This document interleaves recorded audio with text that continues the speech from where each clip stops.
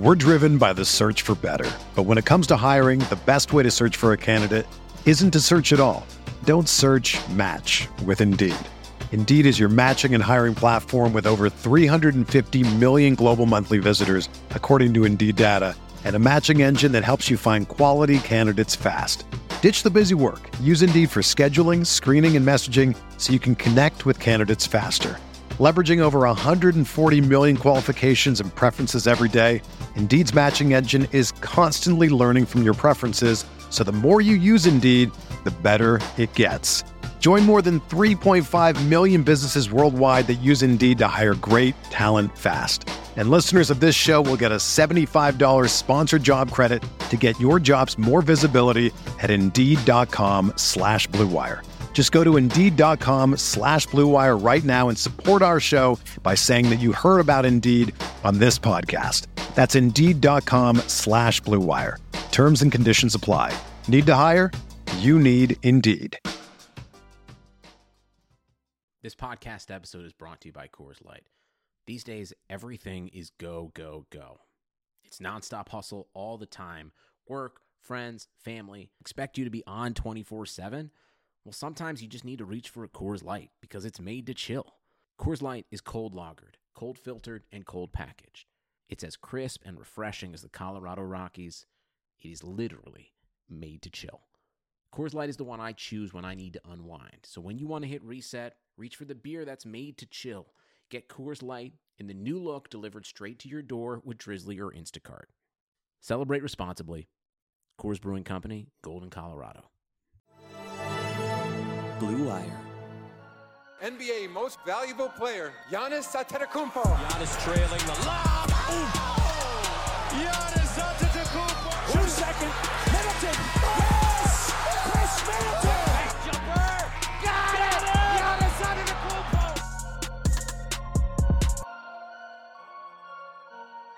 Hey there, welcome to the Eurostep, a Milwaukee Bucks podcast, proudly a part of the Blue Wire Podcast Network. I am Ty Winnish. I am joined as always by the aggravated Rohan Kadi directly after the Milwaukee Bucks completely bungled a very winnable game against the Golden State Warriors. I don't know what the final score is off top. I know the Bucks lost. Rohan, I think I already know, but how's it going? I've been better. I have been better. I think the final score was 122 to 121. Well, So- TNT didn't know either, so I'm not going to feel that bad about It's okay. TNT was like 5 seconds behind. I'm just happy they showed the game this time. it. Yeah. Well, maybe it would have been better if they cut it off with about 4.5 minutes left when the Bucks were up by 10. Yeah, but then we wouldn't get to see that beautiful display of basketball, Ty, from the Golden State Warriors, who I texted you. I said, it is the cast of the other guys. It's mind-boggling. Given Giannis did not play in this game, we should mention that. He missed his second straight game with knee soreness. So take that as you will. We'll get into that in a little bit. But first, I want to talk about this game because it's fresh. It's very fresh. Ty, what did we just watch? We watched just like one of the more classic, needlessly frustrating Bucks games of the Budenholzer era. I think what killed me is we're texting during the game. Some truly good stuff on display at times, coaching-wise, in this game. And I know we plan on talking, I think, a pretty good deal about Budenholzer, which I think to talk about the Bucks at large, you're going to really need to get there sooner or later, right? Like, clearly, every head coach is important. And I think more than many, Bud is important just because I don't know. I feel like, I don't know if every coach leaves as much of an imprint, a noticeable imprint on a team as Mike Budenholzer does. But like I thought the trapping on Steph was good. He ends up with 41 points anyway, because he's Steph, of course. But I thought all game they trapped it and tried to make life hard for him. They didn't always succeed, but they tried. I thought that was pretty good. But the shot diet the Bucks took and just the amount of Brook Lopez we got in this game, just so frustrating. Just so frustrating. I mean, it felt like every possession he was on the floor, Brook Lopez ended up with the ball at some point. And like, not as like, finishing a roll to the rim or something. Like, he catches it in the middle of the floor, posted up, and it's like the offense is orbiting around him like he's Giannis or freaking Nikola Jokic. It's like, why? Why is this happening? This doesn't need to happen. There are other players. Like, it's just, I don't understand why Brook Lopez was such a central figure in this game, but I know he certainly was, and not in a good way. Yeah, we've seen this from this Bucks team in the past, where it's sort of, you see it mostly with Giannis, I will say, where you see a rookie who's struggling, and you're like, oh, food time. So that's what the Bucks probably understandably saw with James Wiseman, who I hate to rag on him, but he's been just downright terrible recently. he's been abysmal. He'll get better, I think, eventually. It seems like it based on this game. Yeah. So maybe that was the idea. Like, oh, let's go and attack James Wiseman. But they even went to Brook Lopez with no James Wiseman on the court. The other possibility is we're starting to see, the Bucks sort of like, let's get Brook going. Let's get Brook going again. We've seen them do that with multiple players, mainly Chris Middleton, I will say. Mainly Chris, when he gets into his slump, they'll sort of be like, okay, we're going to start force-feeding him the ball, see what he can do, get into a rhythm. Doesn't really work with Brook Lopez. He is he's not a catch the ball and find his shots in rhythm type of player. That's just not who he is. He's not a wing. Like you said, he's not Nikola Jokic. It's just mind-boggling, the type of stuff we've seen. And then he comes up with what you think at the time is a game-saving block, and then does not get the rebound and fouls Kelly Oubre, which partially was on Chris for muffing that rebound. Did you grab it? His rebounding has been just atrocious. Atrocious. Grab the ball. You're 6'8". Yeah. Yeah. You could say that for most players on the team not named Dante and Pat, realistically. And Bobby. Bobby. Bobby, yeah, it was just rebounds, but yeah. It was just a mind-boggling game. That's the phrase that you keep coming back to what you say. I'm just extremely. I lost that game, Ty. I cannot believe they lost that game to the Warriors. If you are a team that is serious about your chances at winning a title, you need to win these games. Yeah, it's that simple. It's that simple, especially when we've talked about a little bit. The first seed in the East this season is vital because it gets you out of playing both, presumably, given that they win their series, which they will, the Sixers and the Nets just to make the finals. And we all know that's feels like the benchmark, right? That's the uncharted territory, is getting to the finals. It's a lot harder if you have to go through the other two very good teams in the East. And if the Bucks keep losing games like this, they're probably going to have to do that. Philly won on Tuesday night, so they are getting back. It feels to me Philly probably going to end up getting the first seed. That's my take right now. I think Brooklyn is just not going to try. I don't think Brooklyn cares, but they might just be good enough that they do anyway. But the way the Bucks played tonight, it doesn't feel like it's going to be them. That's for sure. I think two guys got upstocks from this game. Thanasis and Jeff Teague probably missed Portis. I think you could give him one too. I don't think anyone else was good enough. And it's a huge issue if Giannis's older brother, a buyout guy who was added 1 week ago, and fresh off of a COVID absence, Bobby Portis, are the only three guys who show up against an NBA team that is literally Steph Curry and bums. That's it. Stephen A. Smith voice. Bums. Like, they're not bringing it. Draymond Green is not Draymond Green anymore. He got outplayed by Thanasis. Kelly Oubre is like a prettier Tobias Harris. Like, this is not a skilled team going to the finals. This is like a team fighting to stay out of the play-in or maybe even get into the play-in. And the Bucks just, none of the key players showed up. And yes, Giannis was out. That's worth noting for sure. Chris and Drew and everybody else need to be able to handle a team like this Warriors team, especially just close it out up 10 with like 4.5 minutes left. They should be able to close out the game. They couldn't. it's just like disappointing. I mean, no, it doesn't mean their season is ruined or whatever else. Like it's one game. Even the standings part, there's 22 left or 22 left. It can be made up, but it's just disheartening to see. I mean, and I'm sure folks will say Drew had some huge moments. Chris had a huge third quarter. They combined for 13 turnovers. Drew especially was bad on the turnover front. The scoring was good. Drew at 29, Chris with 28, but they weren't able to score enough in those last few minutes to put the Bucks ahead, and their turnovers really spurred some Golden State runs. So it's not that they were terrible, but they certainly were not good enough given the team they're playing against, and it's a bummer. I couldn't have said it better myself. It's just there were times, a lot of times actually, you mentioned Drew's turnovers where he was just getting his pocket picked. Like I'd never seen that before, given it's a small sample size relatively with him on the Bucks, but you just don't see that with a player like Drew Holiday. Chris Middleton is throwing inbounds plays with the game on the line just to no one. Let's talk about it. Let's do it. Oh my God. That might be, we've seen, I will say, it was not the let's give it to a double team Chris in the corner coming off a curl play. It wasn't that. We don't know that. We don't know that. Chris inbounded. It could have been what was drawn up and it just didn't work. We don't know that. True. Let's not stay with certainty that wasn't the original plan. It didn't look like it. It did not. No, it did not. It did. I had to razz you. It didn't look like it.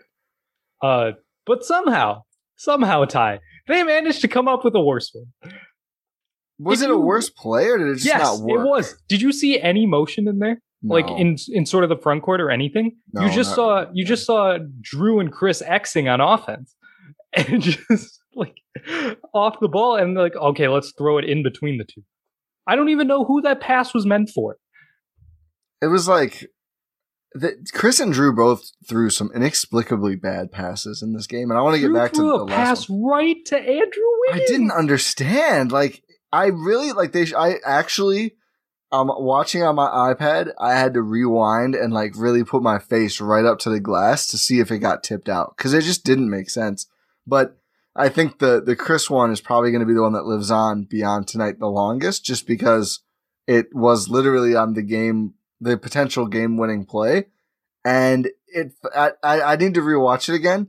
My memory is like he softly bowled it into play, and then somehow Drew ends up with it, and I'm like, oh, this could still go well, and then Drew passes it to Pat Connaughton, who why?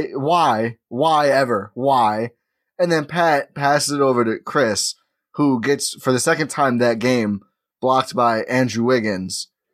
I don't know why he shot it like that. There was like 3 seconds left on the clock. There was about 4 seconds. 4 seconds, yeah. Because something. Pat is attempting a putback contorted midair 180 with 3 seconds left. I thought it was going to work too, is the worst part. I thought he was going to get the foul call, honestly. I didn't think they'd ever give him a foul. Not after some of the calls Steph got earlier. I didn't think the Bucks or Pat were going to get that call, but I just don't. None of it made any sense. And I think the part I'm maddest about, Drew, don't give it up, dude. Like, don't give it up. Just do it. Just go do it. Like, never, ever, ever with 6 or whatever seconds left in the game, don't pass to Pat. Just don't do it, dude. Like, just score. It didn't even work the previous possession where he kicked it out to Pat for an open 3. It didn't work. Pat was Brick City. Pat built 5-serve 2 tonight with his performance. He was still Chase Center apparently is not finished yet. So Reynolds. He had to help out there. He and Brook 0 for 8. The rest of the Bucks combined 14 for 24. Yeah, everybody else was lighting it up, which begs the question, why are those two out there to close the game? Why are both of those players the only two guys throw an Axel Toupane? Let's say that for the very end. I have thoughts on Axel, but literally, here's the shooting numbers from 3 from every Buck who played. Chris 2 for 4, Portis 2 for 3, Drew 4 for 7, Dante 2 for 6, Jeff Teague 2 for 2, Bryn Forbes 2 for 2. Thanasis didn't attempt. Good, probably good. Great game. We'll talk about Thanasis later. Thanasis later too. Lopez and Pat both 0 for 4. Let's get them both out there, and let's make sure they touch the ball like every single fourth quarter possession. Why? There's no need. You don't need to do this. Watch the Warriors, a team by their own people who cover them. Light Years podcast here on the Blue Wire Network, maligned for not putting the ball in Steph's hands enough. It was in his hands enough in this game. I'll tell you that. He touched the ball enough. That's for sure. And obviously, the Bucks didn't have anyone that good tonight. And Steph is Steph, but they had future Buck. They had guys who could have been co-Steph though. Like they could have in the aggregate been that. And they put up the points. People say the raw points, sure, but like just the way they got there was so dumb. It was just dumb. It was dumb to have Pat Connaughton involved in that play and to run so much offense through Brook Lopez. And it's just, it cost them the game. This was a self-inflicted L. The Bucks had every reason to win. Yeah. Absolute choke job. Clown show. Yes. It's more upsetting than it probably should be. Maybe more because I had to watch it. Not getting up the shot is what kills me. Like if you miss the shot, that happens. You can't make all of them. Like if Drew had missed a pull-up, or if Chris had actually gotten a look that didn't go off Andrew Wiggins' hand off. Like if you're getting blocked by Andrew Wiggins multiple times a game, it's time to hang it up. Well, let's hope. This is Andrew Wiggins. He is athletic at least, but yeah, it wasn't cool. Great. Name something else he does. I know, Rohan. Can we pull up quarter by quarter stats yet, or do we not have that capability yet? We do not. Do we know how much Chris had in the third alone? Because I feel like it was 13. I think. Oh, it was just 13. Okay, so 13 in the 14, third. 14. We 14. Do have quarter by quarter stats. Oh, nice. So half of his total scoring output in that one quarter, and it's just the intensity. I feel like waned after that. I don't know. I mean, I don't want to be right in my take in the last pod in our take, I guess, that Chris is not the closer and Drew has to do it. This guy got stuffed by Andrew Wiggins on a play that could have won the game that he looked rattled. Like he took the shot just way too early. It wasn't a good look. And the part I really didn't like is it didn't feel to me like a pull up either, or a catch and shoot either, right? Like it didn't feel like, and again, I'd have to rewatch. This is probably a biased reimagining, but I didn't remember him like getting it and immediately pulling. He kind of got it. Yeah, he hesitated and then like pulled it like he had to. And it was like, do one or the other. Like shoot it like a catch and shoot and get the shot off, or like do anything else besides what happened. What a frustrating. Part of the problem with Chris, as always, is he just does not get into the flow of the offense. Outside of the half of his offense third quarter. Yeah. Well, yeah. And that's when he is the offense. Right. So I was noticing this a little bit during the game, and We're driven by the search for better. But when it comes to hiring, the best way to search for a candidate isn't to search at all. Don't search, match with Indeed. Indeed is your matching and hiring platform with over 350 million global monthly visitors, according to Indeed data, and a matching engine that helps you find quality candidates fast. Ditch the busy work. Use Indeed for scheduling, screening, and messaging so you can connect with candidates faster. Leveraging over 140 million qualifications and preferences every day, Indeed's matching engine is constantly learning from your preferences, so the more you use Indeed, the better it gets. Join more than 3.5 million businesses worldwide that use Indeed to hire great talent fast. And listeners of this show will get a $75 sponsored job credit to get your jobs more visibility at Indeed.com/Blue Wire. Just go to Indeed.com/Blue Wire right now and support our show by saying that you heard about Indeed on this podcast. That's Indeed.com/Blue Wire. Terms and conditions apply. Need to hire? You need Indeed. Really reared its head during that last play. Whenever Chris catches a ball, this is a thought experiment for everyone who's listening. Next time you watch Bucks game, which is, I don't know, when is it, tomorrow? Thursday? No, I think Thursday. I think they have a day off. Is it Thursday or Friday? Sometime. They play the Mavs. Okay, whichever. Go ahead. Yeah. Watch Chris Middleton whenever he catches the ball. Does he immediately do something, or does he wait for a second and then think about it and then do it? Try and see how many times that Chris Middleton, immediately when he catches the ball, that he goes into something instantly versus other players. See how often they do it. The economy is made up of real people doing real stuff, and it affects everything. Which you obviously know since you're a real person doing real stuff. Marketplace is here to help you get smart about everything beyond the what of the day's business and economic news. We dig into the how and the why with the real people driving our economy.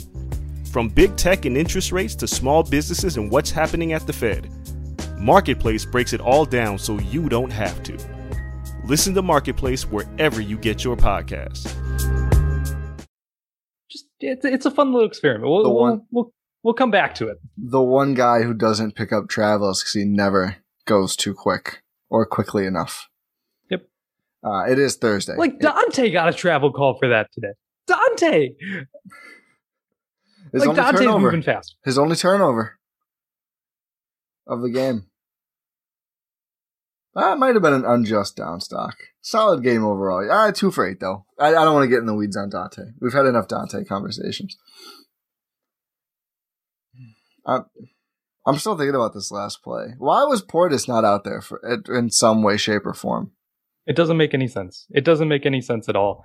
And this is just what we're stuck with. It really is. When have we ever we've seen it probably like maybe one time where they actually close with the players who have been actually playing well. I think there was one game, I can't recall which game exactly, where they actually did close with Portis on the floor, even though Lopez was, But they won. I remember it, right? Yeah, it was. Yeah. We were so happy about it, and we were thinking, oh, maybe this will be a thing. This was the perfect opportunity to do so. Bobby Portis was doing work. Whenever he starts for Giannis, it's like, oh, it's Bobby Portis time, quote Bobby Portis, but it's actually a good thing. It's like he's the one player where it's actually a good thing, other than maybe Drew Holiday. Yeah. Well, so the closing 5, it was the starters except Pat for Portis, right? Yes. So literally the 3 worst guys who actually took a 3, the 3 worst shooters in this game were out there. Dante 2 for 6, and then the aforementioned Lopez and Connaughton both 0 for 4. So it's okay. They might get hot. They might get hot with 7 seconds left in the game. Oh, so 3 guys who are combined 2 for 14 are going to be out there, but not Portis, who's 2 for 3. Teague, who was 2. I would have been fun with Teague out there. Let's talk about Teague. How times have changed in the last week. Let's lift our spirits and talk about Jeffrey Teague. I don't know what his middle name is. Jeff Teague, 16 minutes, 15 points, 5 for 7 from the field, 2 for 2 from deep, 3 for 3 from the line, 1 rebound, 3 assists, 3 fouls, no turnovers. They lost his minutes. That shows you how sad this game was. Teague balls out. Or just a janky plus minuses. Yeah, also true. But Jeff Teague, because third, Pat was a +9. Yeah, that's awful. Drew was a -13. 8 rebounds. Single game plus minus is janky. 8 rebounds. Pat's still rebounding. But Teague, third leading scorer on the Bucks in this game. Drew, what? Chris, Teague. Oh my goodness, it's true. Yeah. Led the bench in scoring. Only the 2 remaining of the big 3 players who played scored more than Jeff Teague. We've said it every time we've watched him play. He just looks good. Yeah. I mean, we've seen him, what is this, game 3? 2? I believe this is 3. I know he's played at least 2. Yeah. It is game 3. He hasn't done anything really wrong yet, which is... Sometimes he doesn't shoot when he should from 3, but I get it. I think he's kind of feeling out his role, and I like that. I don't want just another version of Bryn Forbes, right? I want him to probe a little bit, and he's been successful, so I'm not that mad. But there's some times when he hesitates when I wouldn't. But otherwise, I'm picking nits. Largely, no. Yeah. So he hasn't really done anything wrong yet, which is maybe the time will come. Maybe it's the new team high. You're actually playing for a good team sort of thing. I'll always make that joke. Have to. Yeah. We might see a regression. I don't want to get our hopes high too much yet, because there's still a chance. Otherwise, he's just the greatest buyout addition of all time. At least in recent history, because he's actually going to have a role on this team. This is what we've talked about in relation to buyout guys. like a Ben McLemore, who was rumored to be a target of the Bucks. That came out today because he signed with the Lakers. I don't know what role he would have on this team. Jeff Teague, as a solid point guard, I guess, has a role on this team. He is the backup point guard, and he potentially could see minutes like with Drew. I was gonna say, I don't know how he's not playing like a backup, man. He's not. Again, small sample size. This is game 3. However, there is realistically an avenue for him to close games. If there's a coaching change, maybe. But I mean, this is Mike Budenholzer, though. Good point. That's a great counter. That is a great counter. That is. It's Jeff Teague and Mike Budenholzer. Anything is possible. Why do you think he's on the team? All great points. Maybe the starting lineup never really matters that much. There's going to have to be a reckoning with the closing lineups, with just the way Dante and Brook have played. And I think there's been highs for both this season, more so for Dante, for sure. But just consistently, they're not good enough. And I don't, there's very, very few circumstances where I trust either or both of them to close games. And it's just like, that's just very troubling, right? Like, they're starters, they're big minutes players. Brook is one of the higher paid, Dante not yet, but eventually they're probably going to give him a bag. And you look at the numbers and they're like, fine. That just scared me. Yeah, I know, right? I don't even want to think about Dante contracts right now. But it's one of those things where, like, if you look at the numbers, you're like, oh, it's probably fine. They're shooting threes better than last year. Dante still at 38%, not counting tonight's game. Brook up to 34 after like 29 or whatever it was last year. But they're just so inconsistent, and it's just an issue.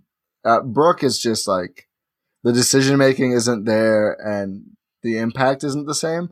Dante, it's like, oh my God, like the minute to minute shift in Dante play quality can just be astounding. Like, we'll see lapses on offense and then just incredible like plays on defense. And it's like, that's sort of why you keep him in there, which is why I'm more worried about Brook than Dante. Because with Dante, you do have immense upside. If he's clicking on, because we haven't really seen, aside from a few botched plays here and there where he goes for steals. That immediately popped in my head. Shout out, what's his name? What's that guy's? I can't remember. Why can't I remember what his name is? He plays for the Sixers. Korkmaz. Oh, yeah. Always Korkmaz. For some reason, I was thinking Knicks. I don't know what was going on in my head, but yeah, you're right, Korkmaz. Yeah, that gamble for a steal. Which because I tweeted, "You got to be frickin' kidding me." Yeah, there you go. That's a solid pun. Yeah, I've used it like 1,000 times. Go on. But yeah, you see, there's immense upside on the defensive end, and that's his more consistent output. Is that he's going to be a high activity, high level defender.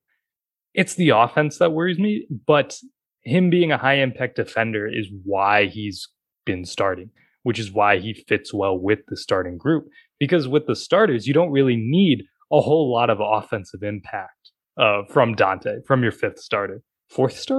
I don't even know at this point. Fourth starter. Yeah, I would say fourth. Yeah, fourth starter. With Brook, both can be awful. Yeah. And we saw that. We saw that today. We saw him being horrendous on the offensive end, aside from that 1-and-1, which somehow went in. Reminded me of 17, 18. Wow. 18, 19? First year? Yeah, it'd be 18, 19. Yeah. Yeah, 18, 19. Yeah. Yeah, this is year 3. Yes.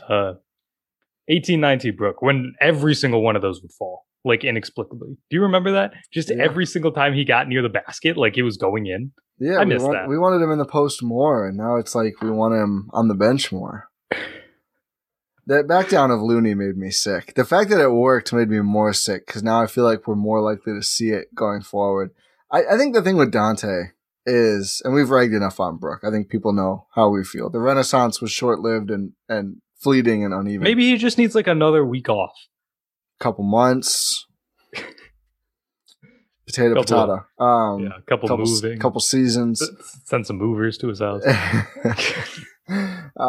With Dante, I feel like his role needs to be restricted. Like, I'm sick of seeing the Dante DiVincenzo point guard experiment. This isn't the time for that. Like, we need to tighten up for playoffs now. This is a Giannis year with two other not technical all-stars, but with Chris and Drew on the roster, everybody else. Concerns or not over how good they can be, I just think you need to treat it like we need to go in this year.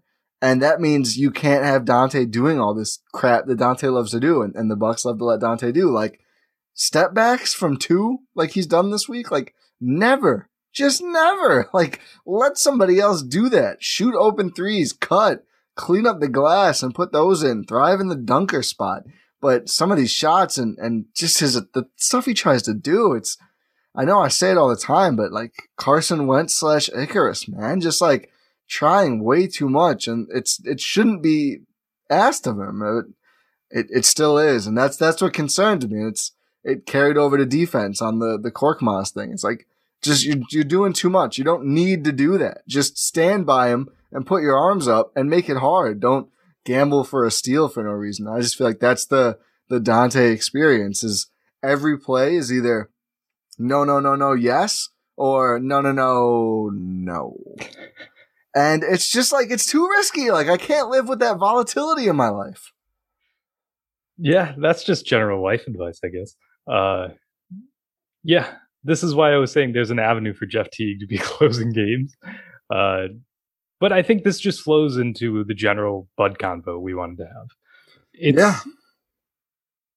It's wild decision making. It is absolutely wild.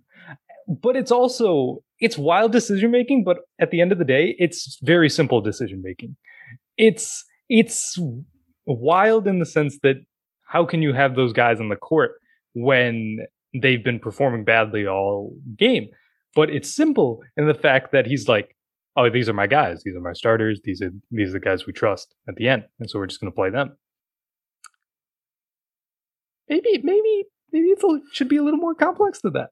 You know, like, maybe analyze what's going on in the middle of the game. Like, I don't want to be that guy who's like, oh man, why didn't they think of this? When obviously, people, like, the coaching staff has thought about these things. Like, they're not idiots. Like, as much as we rag on about them, these are NBA coaches technically. So technically, I mean, they are. Yes. Like, these ideas, they come up. Like, they've been discussed. They've been talked about. But nothing is done about it. That's the issue, is that they're aware of these solutions and that they're aware of these problems, but refuse to act on it. Like, what is the harm of putting Brook Lopez on the bench and putting Bobby Portis out there, who's been balling this game, and keeping in there when the game's on the line? Why not do that? Why not reward the player who has been playing well? You know, it really makes me think of the Wes Matthews semis thing. Like, that was even worse because Wes was literally a starter and, like, so obviously crucial in that specific moment.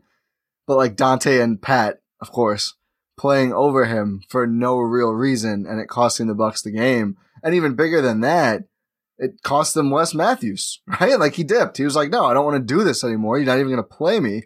And, you know, I'm not going to say they lost Bobby Portis tonight, but, you know, if a guy plays really well and then you're like, yeah, you just can't close this game because Brook Lopez has his contract and, you know, he was here since the year 1 of this era and blah, blah, blah. Yeah, the guy's going to be like, I'm great. I revitalized my career here. That's awesome. Maybe I'll go somewhere that's going to play me in games when I clearly deserve the run. Like, you're not doing yourselves favors with free agents, which you kind of need to do considering, you know, Drew got the bag, Chris has had the Big bag, money. Giannis got the bag. Like, they can't pay anyone. They can't pay anyone who they don't have bird rights on. They don't have them on Bobby. So you can offer him peanuts and just say, hey, we'll pay you when we get your bird rights when we can, you know, hint, hint, wink, wink. You can't say that. The Bucks will probably. Nah, Ty, you just cost the Bucks a draft. Yeah, the Bucks will probably leak it to Woj because, of course, and lose a 2029 third round pick. It's going to be a third round by then. But it's an easier sell if Bobby Portis feels like, he has real shot to, continue to grow his role in the team or have a crucial There's role. a reason to play well. Yeah. Yeah. Like you personally get rewarded for playing well. Yes. That's how it should work. People call it like the old school mentality. That's what Marcus Johnson was saying on I almost said Fox Sports, Bally Sports Wisconsin broadcast. Oh, I forgot about that. Ugh. Yeah, it's weird. Yeah. Anyway. Yeah. It'll take some adjusting. He was saying like Steve Kerr's got this old school mentality with James Wiseman, where it's like, oh, we're not going to play you 30 minutes a night just because you're, what was he, the number 2 pick? Yes. Yeah, number 2 overall pick. Edwards, Wiseman, LaMelo. Yeah. Yes. We're gonna play you what you earn, like in practice and stuff. And he's like, oh, I really appreciate that old school gritty mentality. I don't want to sound like a boomer. I am not a boomer. Like that's not who I am. It's, I don't know, maybe like you should be rewarded for doing things well. Like I feel like that's not insane. It's not an insane concept. Was that comment a sub at Bud, do you think? It was not, but it could be. We don't know it wasn't. I mean, I do. We don't know it was, but we don't know it wasn't. And listen, I'm just like these guys closing games and just the overall shot diet. Oh, too. I thought you meant my comment.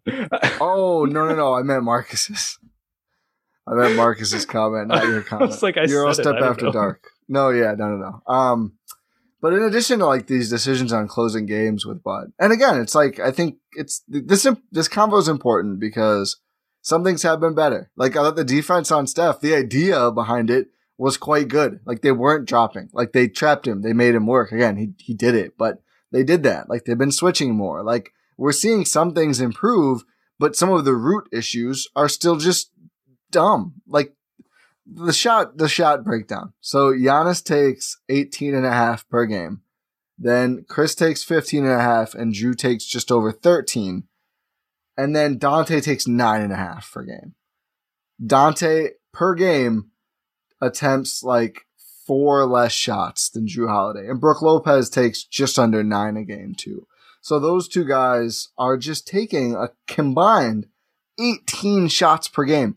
Giannis shoots as many times as the worst two starters combined. That just feels like too many shots to me. And maybe the numbers line up and that's how every team is broken down. But just the role that they have. And it's not, again, it would be one thing if it was like, oh, they're taking 9, open catch and shoot threes or open runners when someone closes out or layups, with help defense coming from the side. It's a really good look. They take like difficult shots and there's just no need for it. And I think this has always been a Bucks thing and it feels like it always will be a Bud Bucks thing. There's just not an effort to get the ball flowing into the best player's hands. It's actually the opposite, right? Let it fly. I won't even say whoever's open. Whoever's existing and feeling the vibes at that moment on offense is now the star. Is how the Bucks play far too often. And it's bad. It's just bad. I don't think it's good. I don't think it's helpful. I don't think the buy-in helps. Like these were all things. It's kind of funny that they played the Warriors in this particular game because I think Kerr has, incurred a lot of these same criticisms and their team sucks this year, even though they have Steph Curry because like Kelly Oubre and Wiggins are jacking up shots and Steph is off ball way too often and not on ball enough and kind of changed in this game, unfortunately for the Bucks, but it's kind of a similar thing. And I think Kerr skated by for so long because they were just like so good anyway. But all of a sudden, you lose your overwhelming talent advantage and maybe it's not all working the same. And Kerr, if you look at the coaching in those finals, didn't exactly, didn't exactly, guy would play like 7 centers a game. He wasn't exactly, out coaching anybody he went up against. So I think it's kind of Ron Lue was running circles around it. Yeah, big time. But it's kind of a fun comp with Kerr and Bud. Just Kerr, happened to get to much higher heights, of course. But it's like maybe it's good if the great players take a lot of shots from Rohan. Maybe that's a good idea. It's hard to say. Yeah, the thing about Kerr, this is just a quick tangent. He's probably a better coach suited for personality management. like melding of stars, which is why the Warriors were so great during their dynastical run that has now crashed and burned to the ground. Yeah, I'll take pride in that, saying that.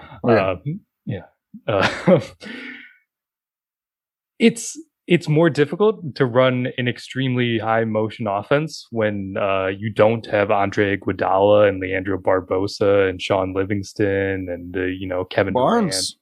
Yeah, Harrison Barnes. And when you have Kelly Oubre, Eric Pascal's hurt. We'll say that Kent Bazemore, who's probably their best rotational player. So it's a little more difficult to, run that type of offense.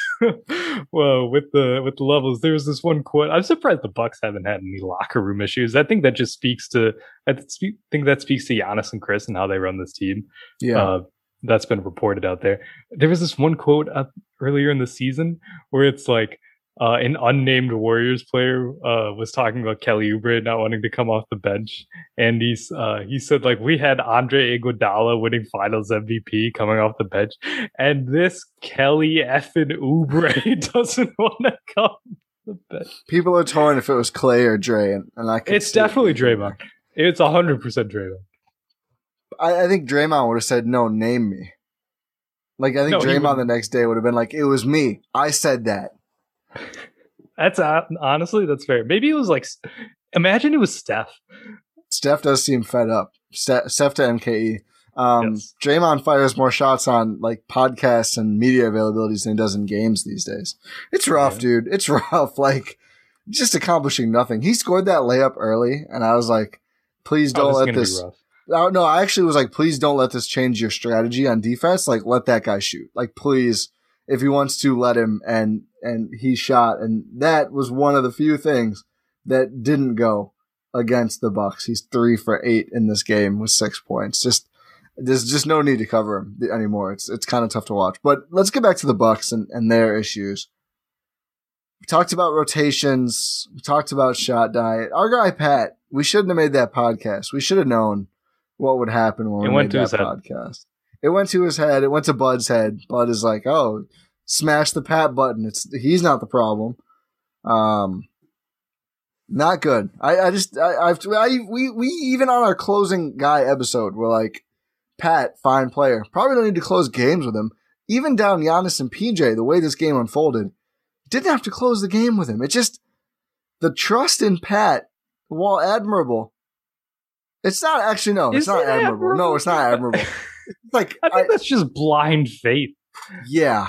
And it's one of those where it's like, I feel like people kind of assume I'm pro Pat closing because I just think Pat's an okay player. We literally, okay. It's also, if you guys have these takes about us, literally listen to the podcast. Yeah, where we talk said, about everything. Pat was like our second alternate to be in the closing 5.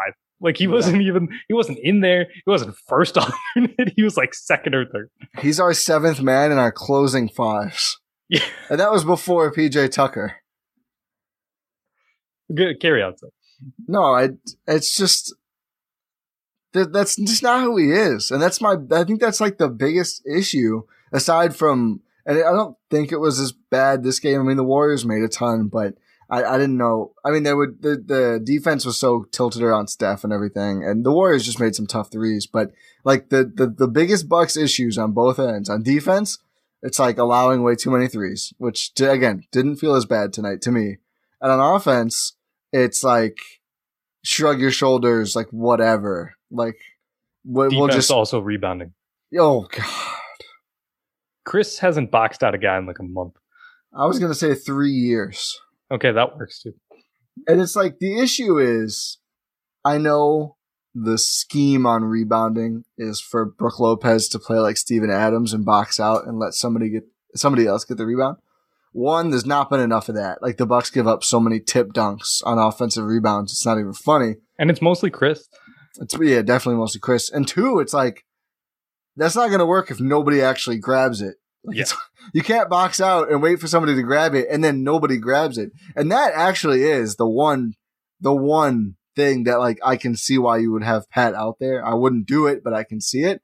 That's the one area he will always bring it. Like he's going to go for rebounds. He and Dante, the 2 guys we always say, always maximum effort on the boards, and Thanasis. He actually lost one to Steph early in the game that was super inexplicable. I think it was just a badly timed jump. But those three are always going to go full tilt for every board. Giannis is iffy. He motors them in. His rebounding numbers are stupid, but of course he's Giannis. It waxes and wanes. Chris has just been bad, like really bad. And Lopez just doesn't he boxes out one guy and then three more guys coming. Like, just grab the rebound, maybe. Just go get it. And he's not always in position. It's not a Brook Lopez issue, but I don't like that idea of our biggest guy will box out and let someone else grab it. Maybe just get it. Maybe just actually if you can get the ball, maybe get the ball. It's hard to put the ball in the basket when you don't have the ball. I know that's top tier basketball analysis, but it might be difficult to understand, but I think having the ball is a good idea. This is just basics. This is basics. This team, it needs to tighten up because we're seeing how insane the competition is getting. And this team is not, they need to tighten up fast. There's, what did you say, 22 games left in the season? Yeah, this was game 50. Really? Wow. Yeah. It's coming down to the wire, Ty. I said during the extension podcast, is it playoff time yet? Oh my god! And now I'm thinking oh my god, it's almost playoff time. One game shouldn't change me this much, but this was just an embarrassing game. It didn't look like a championship caliber team, that's for sure. I mean, it was embarrassing. They bungled it. So let's look at rebounding. Portis, 13 rebounds tonight. Great, awesome. In 28 minutes, how did he not close this game? Embarrassing. Pat has 8. Dante has 5. Thanasis has 5. The rest of the team combines for 9? Yeah, I think 9 rebounds. Chris has 2. Brook has 3. Drew has 3. Teague has 1. That's just not enough rebounds from so many of these players. Basically, we'll say Portis was the 4, so he clearly did his job. One of your other forwards and your center, who played a ton of minutes. Chris played 37, Brook played 33, combined for 5 rebounds in 70 minutes of basketball. That's just not good enough. Individual rebounding numbers, I'm not that DPOY voter. I'm not voting Andre Drummond DPOY, but 5 rebounds between 2 of your 3 front court players, and the only 2 of those 3 that you actually close the game with, you just can't. That you need to be able to grab some rebounds. The Bucks love giving up these needless second chance points. And it's what we just said about the championship caliber and what they look like. You can't be doing that kind of thing. That's the difference between winning and losing a game and thus a series. And the Bucks are just so lackadaisical about it. It drives me crazy. Yeah, it's an effort thing. It really is. I've said this before, energy and effort is good. It's necessary. It's necessary, but not sufficient. If you want to go into what's that theory called? I should know this, but I can't remember. I don't know. It's too late at night for me to know theories. Yeah, I learned this. I should know this. Whatever. It's you need it. You need it, but it can't be your entire scheme, which is the problem with the previous regime. It's still needed though. You still need to play with energy and effort. That's why Thanasis has carved out a role for himself, and he's actually built on that and been he's been a good player. We staggered the positives. After you finish this point, I want to talk about Thanasis. Yeah, so you need I feel like I keep harping on Chris here. But I feel like he's the one that's the victim of this the most often. He just loses the track of his guy. He just plays sort of floating around. That's the term you've been using. He just floats around, and he's just there. He's not actively participating in getting team stats like rebounds. It's just rebounding is not really an individual statistic anymore. It should probably be viewed as more of a team statistic, and he's not contributing to the team statistic. And it's poor. Yeah, the Warriors had 12 offensive rebounds in this game, and I think that's unacceptable. I think they're one of the worst rebounding teams in the NBA. Yep. And Wiseman, I think he set his rebounding career high in this game, or he had his 3rd ever double-double, and he had it by halftime. 3rd double-double through 50 games of the season. I know he hasn't played all of them, but still. it's unacceptable. You just can't do it. But the Bucks did it, and because of it, they lost the game. Okay. Yeah. Let's get into some positives. Thanasis. Oh my goodness. Like maybe he should have closed the game. I tweeted like him or Portis in for Lopez the last 8 minutes. I think they win the game. All the gas in there. Because those guys would have added something. Rebounding, shot making, anything. Something. Off the dribble. Thanasis was 5th in scoring in this game for the Bucks. Like, scored more than Lopez, more than DiVincenzo. He made all 4 of his shots. I think 3 dunks, right? Yep, 3 dunks. He was 2 of 3 from the free throw line, and that one miss was after just getting rattled in the head. He didn't look. Should have been a flagrant. Honestly, like he's probably getting evaluated for a concussion as we speak. Yeah, he took a knock, but 5 rebounds in 20 minutes, 1 assist, no turnovers, 2 fouls, +4 for Thanasis. Finishing those dunks with aggression. And I gotta say, the pump fake to get, I think it was Damian Lee, off his feet, and then like he went and slammed it. That was like a real big man move. I like to see that kind of. He power dribbled. Like yes. what is going on?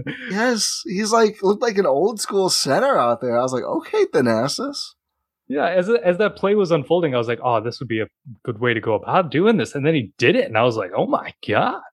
He's crafty around the rim. He probably could have gotten an and one on that as well. Probably. Yeah, well, yeah, the issue is, I think for a player like him from free throw, take the sure dunk over the chance at an and one every single time. No, like as the play happened. Like kind of like, try to get both. Yeah. Yeah. No, like the play that resulted probably should have been called for a foul. Oh, yeah, I see what you mean. Yeah, I could see that. But it's Thanasis, so it didn't. He did get another and one earlier on a nice backdoor cut, which Chris found him on for a reverse layup and one, which is pretty. That was beautiful. A question I've seen posed now, I think in our Discord first, shouts to the Eurogroup Discord, is Thanasis the best dunker spot player on the team? By far. Without question. I think so too. You know what I was thinking in this game? If he got that 3-point shot down, he would be like a really good stretch 4 on this team. Like a really good stretch 4 on this team. He's running out of stuff he can't do. Like the list is getting shorter. I've made the list today. I mean, he did have a game where he went 4 or 5 from 3. It's clearly a work in progress. Like good defender, on ball and off ball, good defensive communicator, good cutter, good dunker spot guy, great bench celebrations. It's eerily Giannis-esque. You might witness a murder on a basketball court that's maybe not murder, just manslaughter because it's unintentional. Yeah, or intentional. Naked aggression, he can do that too. Just the 3-point shot is the one thing. Like, if I'm Thanasis, like this summer, corner threes all day long. I don't even know if he has to work on the other stuff. You know it's there. I don't think that stuff is leaving him. Get that corner three Ben down. Simmons. Like, what does Ben? Like, one of the greatest tweets I've ever seen is, "What does Ben Simmons practice?" Like, what does he throw like behind the back passes? Yeah, right. Yeah, just like dribbling a ball down the open floor and then passing it. They said he could be honest. He's averaging like 14 points per game with Embiid out. Anyway, but Thanasis, get in the lab with PJ Tucker for like 3 months and just be like, dude, show me exactly what you do. The outline is there for the post PJ Tucker 4 and Thanasis. And hopefully PJ is around for a couple years, but there's a lot there. There's a lot to like. I feel like he's really refining the edges on a lot of his game. Offense, like doing anything besides cutting and being right by the basket is still such a huge question mark. But if he faked the handoff and went reverse on the baseline for a jail. I stood out of my seat. I was like, what on earth did I just see? That was Giannis-esque. It was. His explosiveness was on display. Like, he is a ridiculous, freaky athlete, so to speak. Yeah, no, it's God tier genes. Yeah. Yeah. And hard work. Yeah, oh yeah. Yeah. That was, I think I floated that in the Discord too. Like, you know, is he a shot away from being like the ideal stretch 4? And I forget who it was, but somebody was like, I wouldn't bet against that guy's work ethic. And I was like, yeah, I wouldn't either. I wouldn't either. He made himself a real NBA player. Like compare his film last year, like the 5 minutes total of film there was last year, to this year. It's insane. He's improved so much. Credit to him. He is. If Pat's shooting calms down, I think Thanasis might be better. He might be. I think it's the shooting, right? Like, if Thanasis gets his shot down, Pat's useless. Yeah, there's nothing left because then there's nothing he would do better than Thanasis. That's the one thing right now that he does better, right? Like everything that Pat offers, otherwise Thanasis rivals is like matches or exceeds. However, would Thanasis have taken that 3 attempt that Drew Holiday ended up putting back in to put them up to? He wouldn't have taken that 3. Probably would have just dunked it, man. I know, that's what I'm saying. Maybe not taking the 3 is good. Oh yeah. I mean that worked out for the Bucks in the end, but yes. No, yeah, he's certainly. I think on that last play of the game, the Chris terrible block shot, Thanasis would have either gotten called for an illegal screen, getting Wiggins the hell out of the way, or the shot goes off clean. Those were the two options. Or he would have put back dunked it from that angle. Oh yeah. I guess he's like falling down on his back. He would have just exploded to the basket. I feel like this is such a risky thing given how tenuous so much of his tape is still in his NBA career. But it's just been good lately, and I'm glad at least one player who has looked good has gotten more chances as a result. At least that much has happened. But on the whole, that, bud. Yeah, like crank that idea up to 11. Like Bobby Portis. Play your good players. Bobby Portis, man. If someone's playing well, play them. Maybe close games with them. If someone's not playing well, maybe don't close games with them. Pat Connaughton, 25 minutes, led the bench. 1 for 6 from the field. 8 rebounds. I will die on this hill. The rebounding is legitimately that good, but Thanasis is right there and was doing everything else better. And I'm not saying Thanasis was the play there, especially if you're going to keep Brook in. Like, you kind of need some shooting. But Pat also was offering 0 from 3, as evidence. Yeah, so Thanasis can play center. No, he can't. Just a frustrating, and just like so many things that we've seen forever that just like bubble up like frustrations below the surface, but they weren't below in that game. They were fully on display, and we saw the Old Faithful. We've been doing this for a little bit now. I cannot believe they lost that game. Just disgraceful, really. Inexcusable. Inexcusable. People stayed up until like midnight central to watch that. Like thousands of people who are now all listening to this podcast. Thank you. If you know of anyone who was up watching the game who isn't listening, make sure they are. Slide into the DM, send the link. But these people, good, hardworking Wisconsinites and others, deserve better basketball than this. And this is why I am running. It's an election day. I hope everyone voted. It's an election day. Yesterday, technically now, as we record, it was an election day. I finally got a sticker. I hadn't gotten a sticker there you in go. The last several elections, but I did this time. But yeah, no, it's just disheartening. Very disheartening result. I didn't care for it. Again, we always try to break down everything in specific. So like some good things, mainly like players you probably don't expect to close playoff games, which makes it less good overall long term. But Teague, Thanasis, and Portis, good, really good. I mean, you don't expect them to do it until they do it.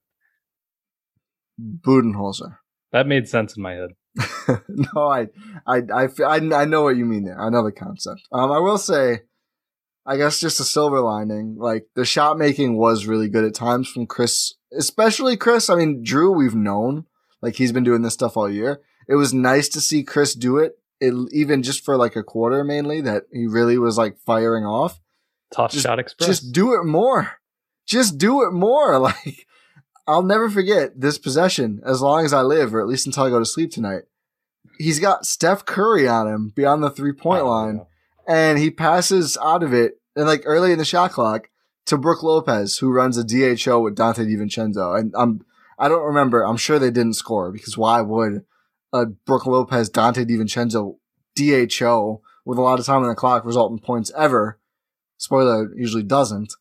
But it's just like, why do that? Like, have Brook screen for you, or just take Steph Curry, post up Steph Curry, do a billion other things, but not that one.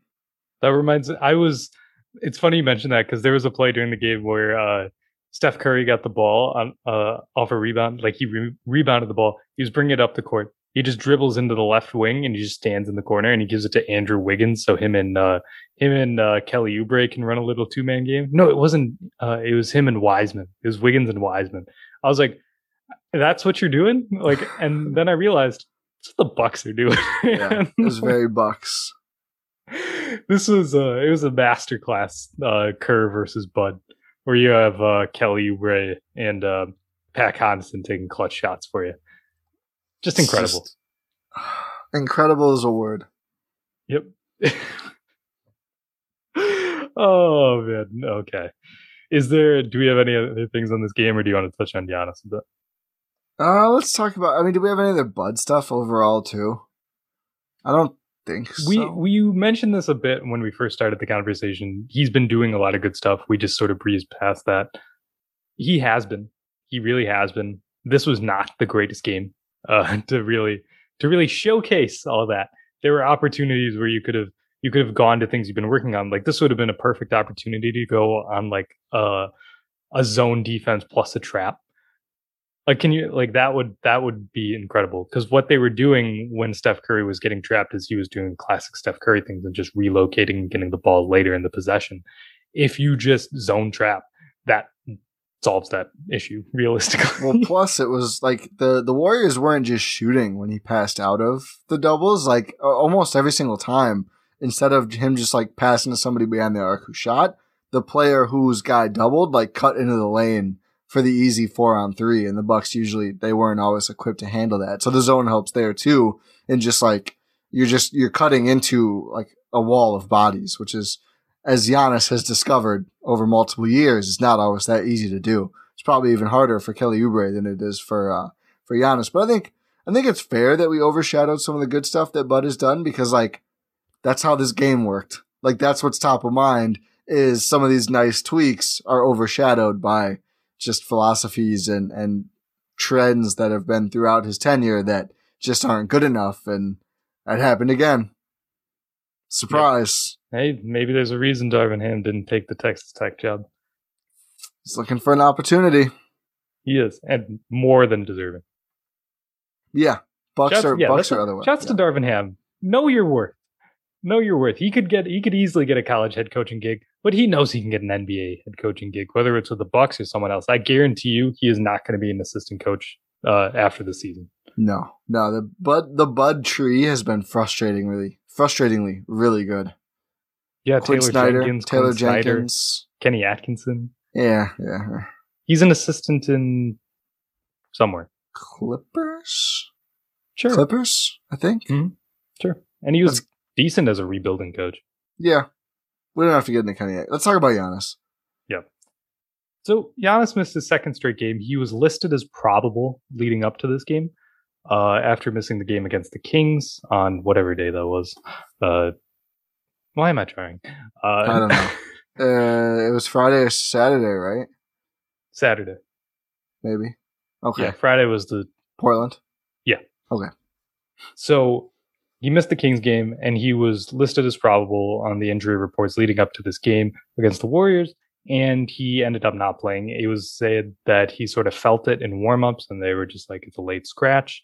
He's feeling a little bit of the knee soreness. I'm not overly concerned. I actually think this is probably a good thing. Just get him the rest that he needs. Just don't take any chances whatsoever. Make sure Giannis is good. That's priority number one. Forever and always, as a Milwaukee Bucks franchise, make sure Giannis is good. Yeah. So, get him all the rest he needs. Make sure his knee is not compromised while you're trying to play him through games. Because at the end of the day, even though this game did bother me a lot, it's still a regular season game. It's game 50. Like, sure, it's one game and it exemplified a lot of problems, but at the end of the day, the game itself like the win-loss does not really matter that much.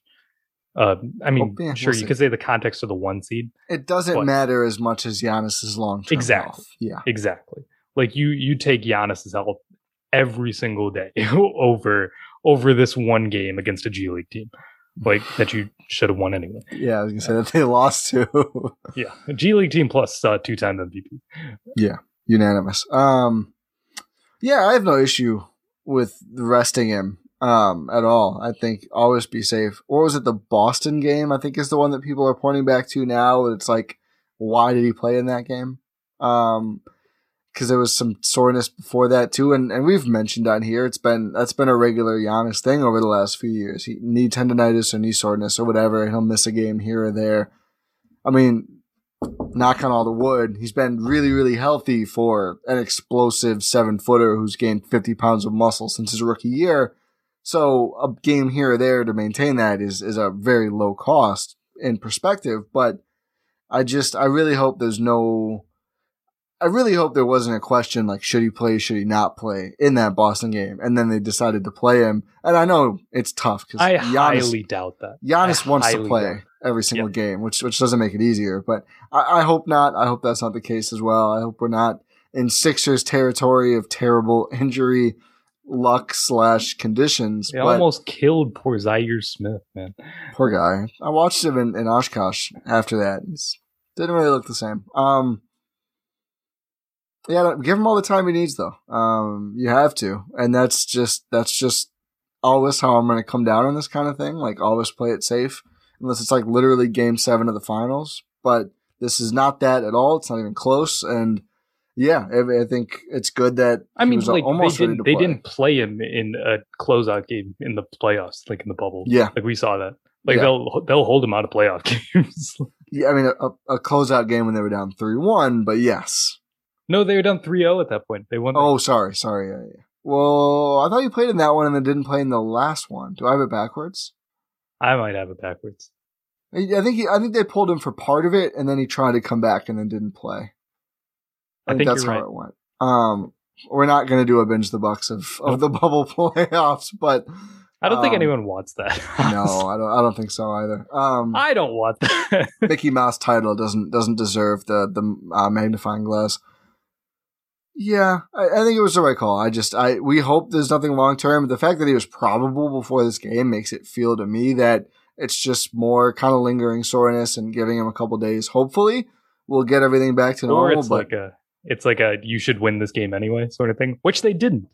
Yeah, they didn't win. Whatever. It's frustrating, but we don't have any real news or insight on Giannis besides keep him healthy no matter what. It doesn't seem like it's going to be long term at this point, but if he has to skip the Mavs game and they have to, get blown out by Luka, fine. A healthy Giannis is worth more embarrassment. Future Buck Luka Doncic.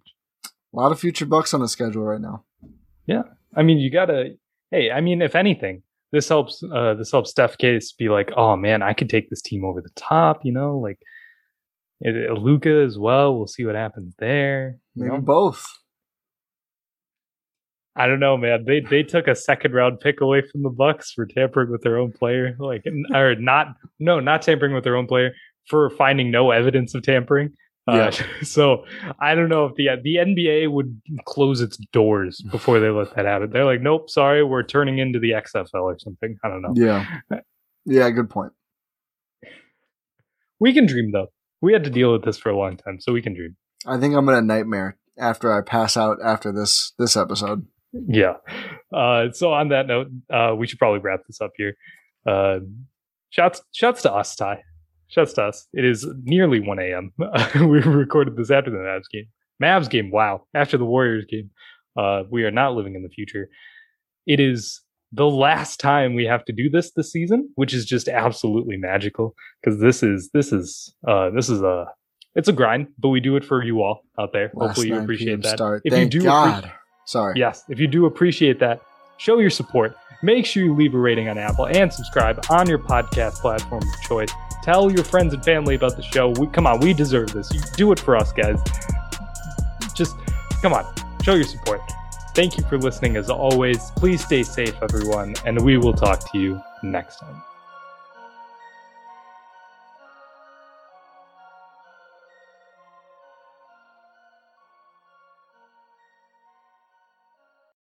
For the ones who work hard to ensure their crew can always go the extra mile, and the ones who get in early so everyone can go home on time, there's Grainger, offering professional-grade supplies backed by product experts so you can quickly and easily find what you need. Plus, you can count on access to a committed team ready to go the extra mile for you. Call, click Grainger.com, or just stop by. Grainger, for the ones who get it done.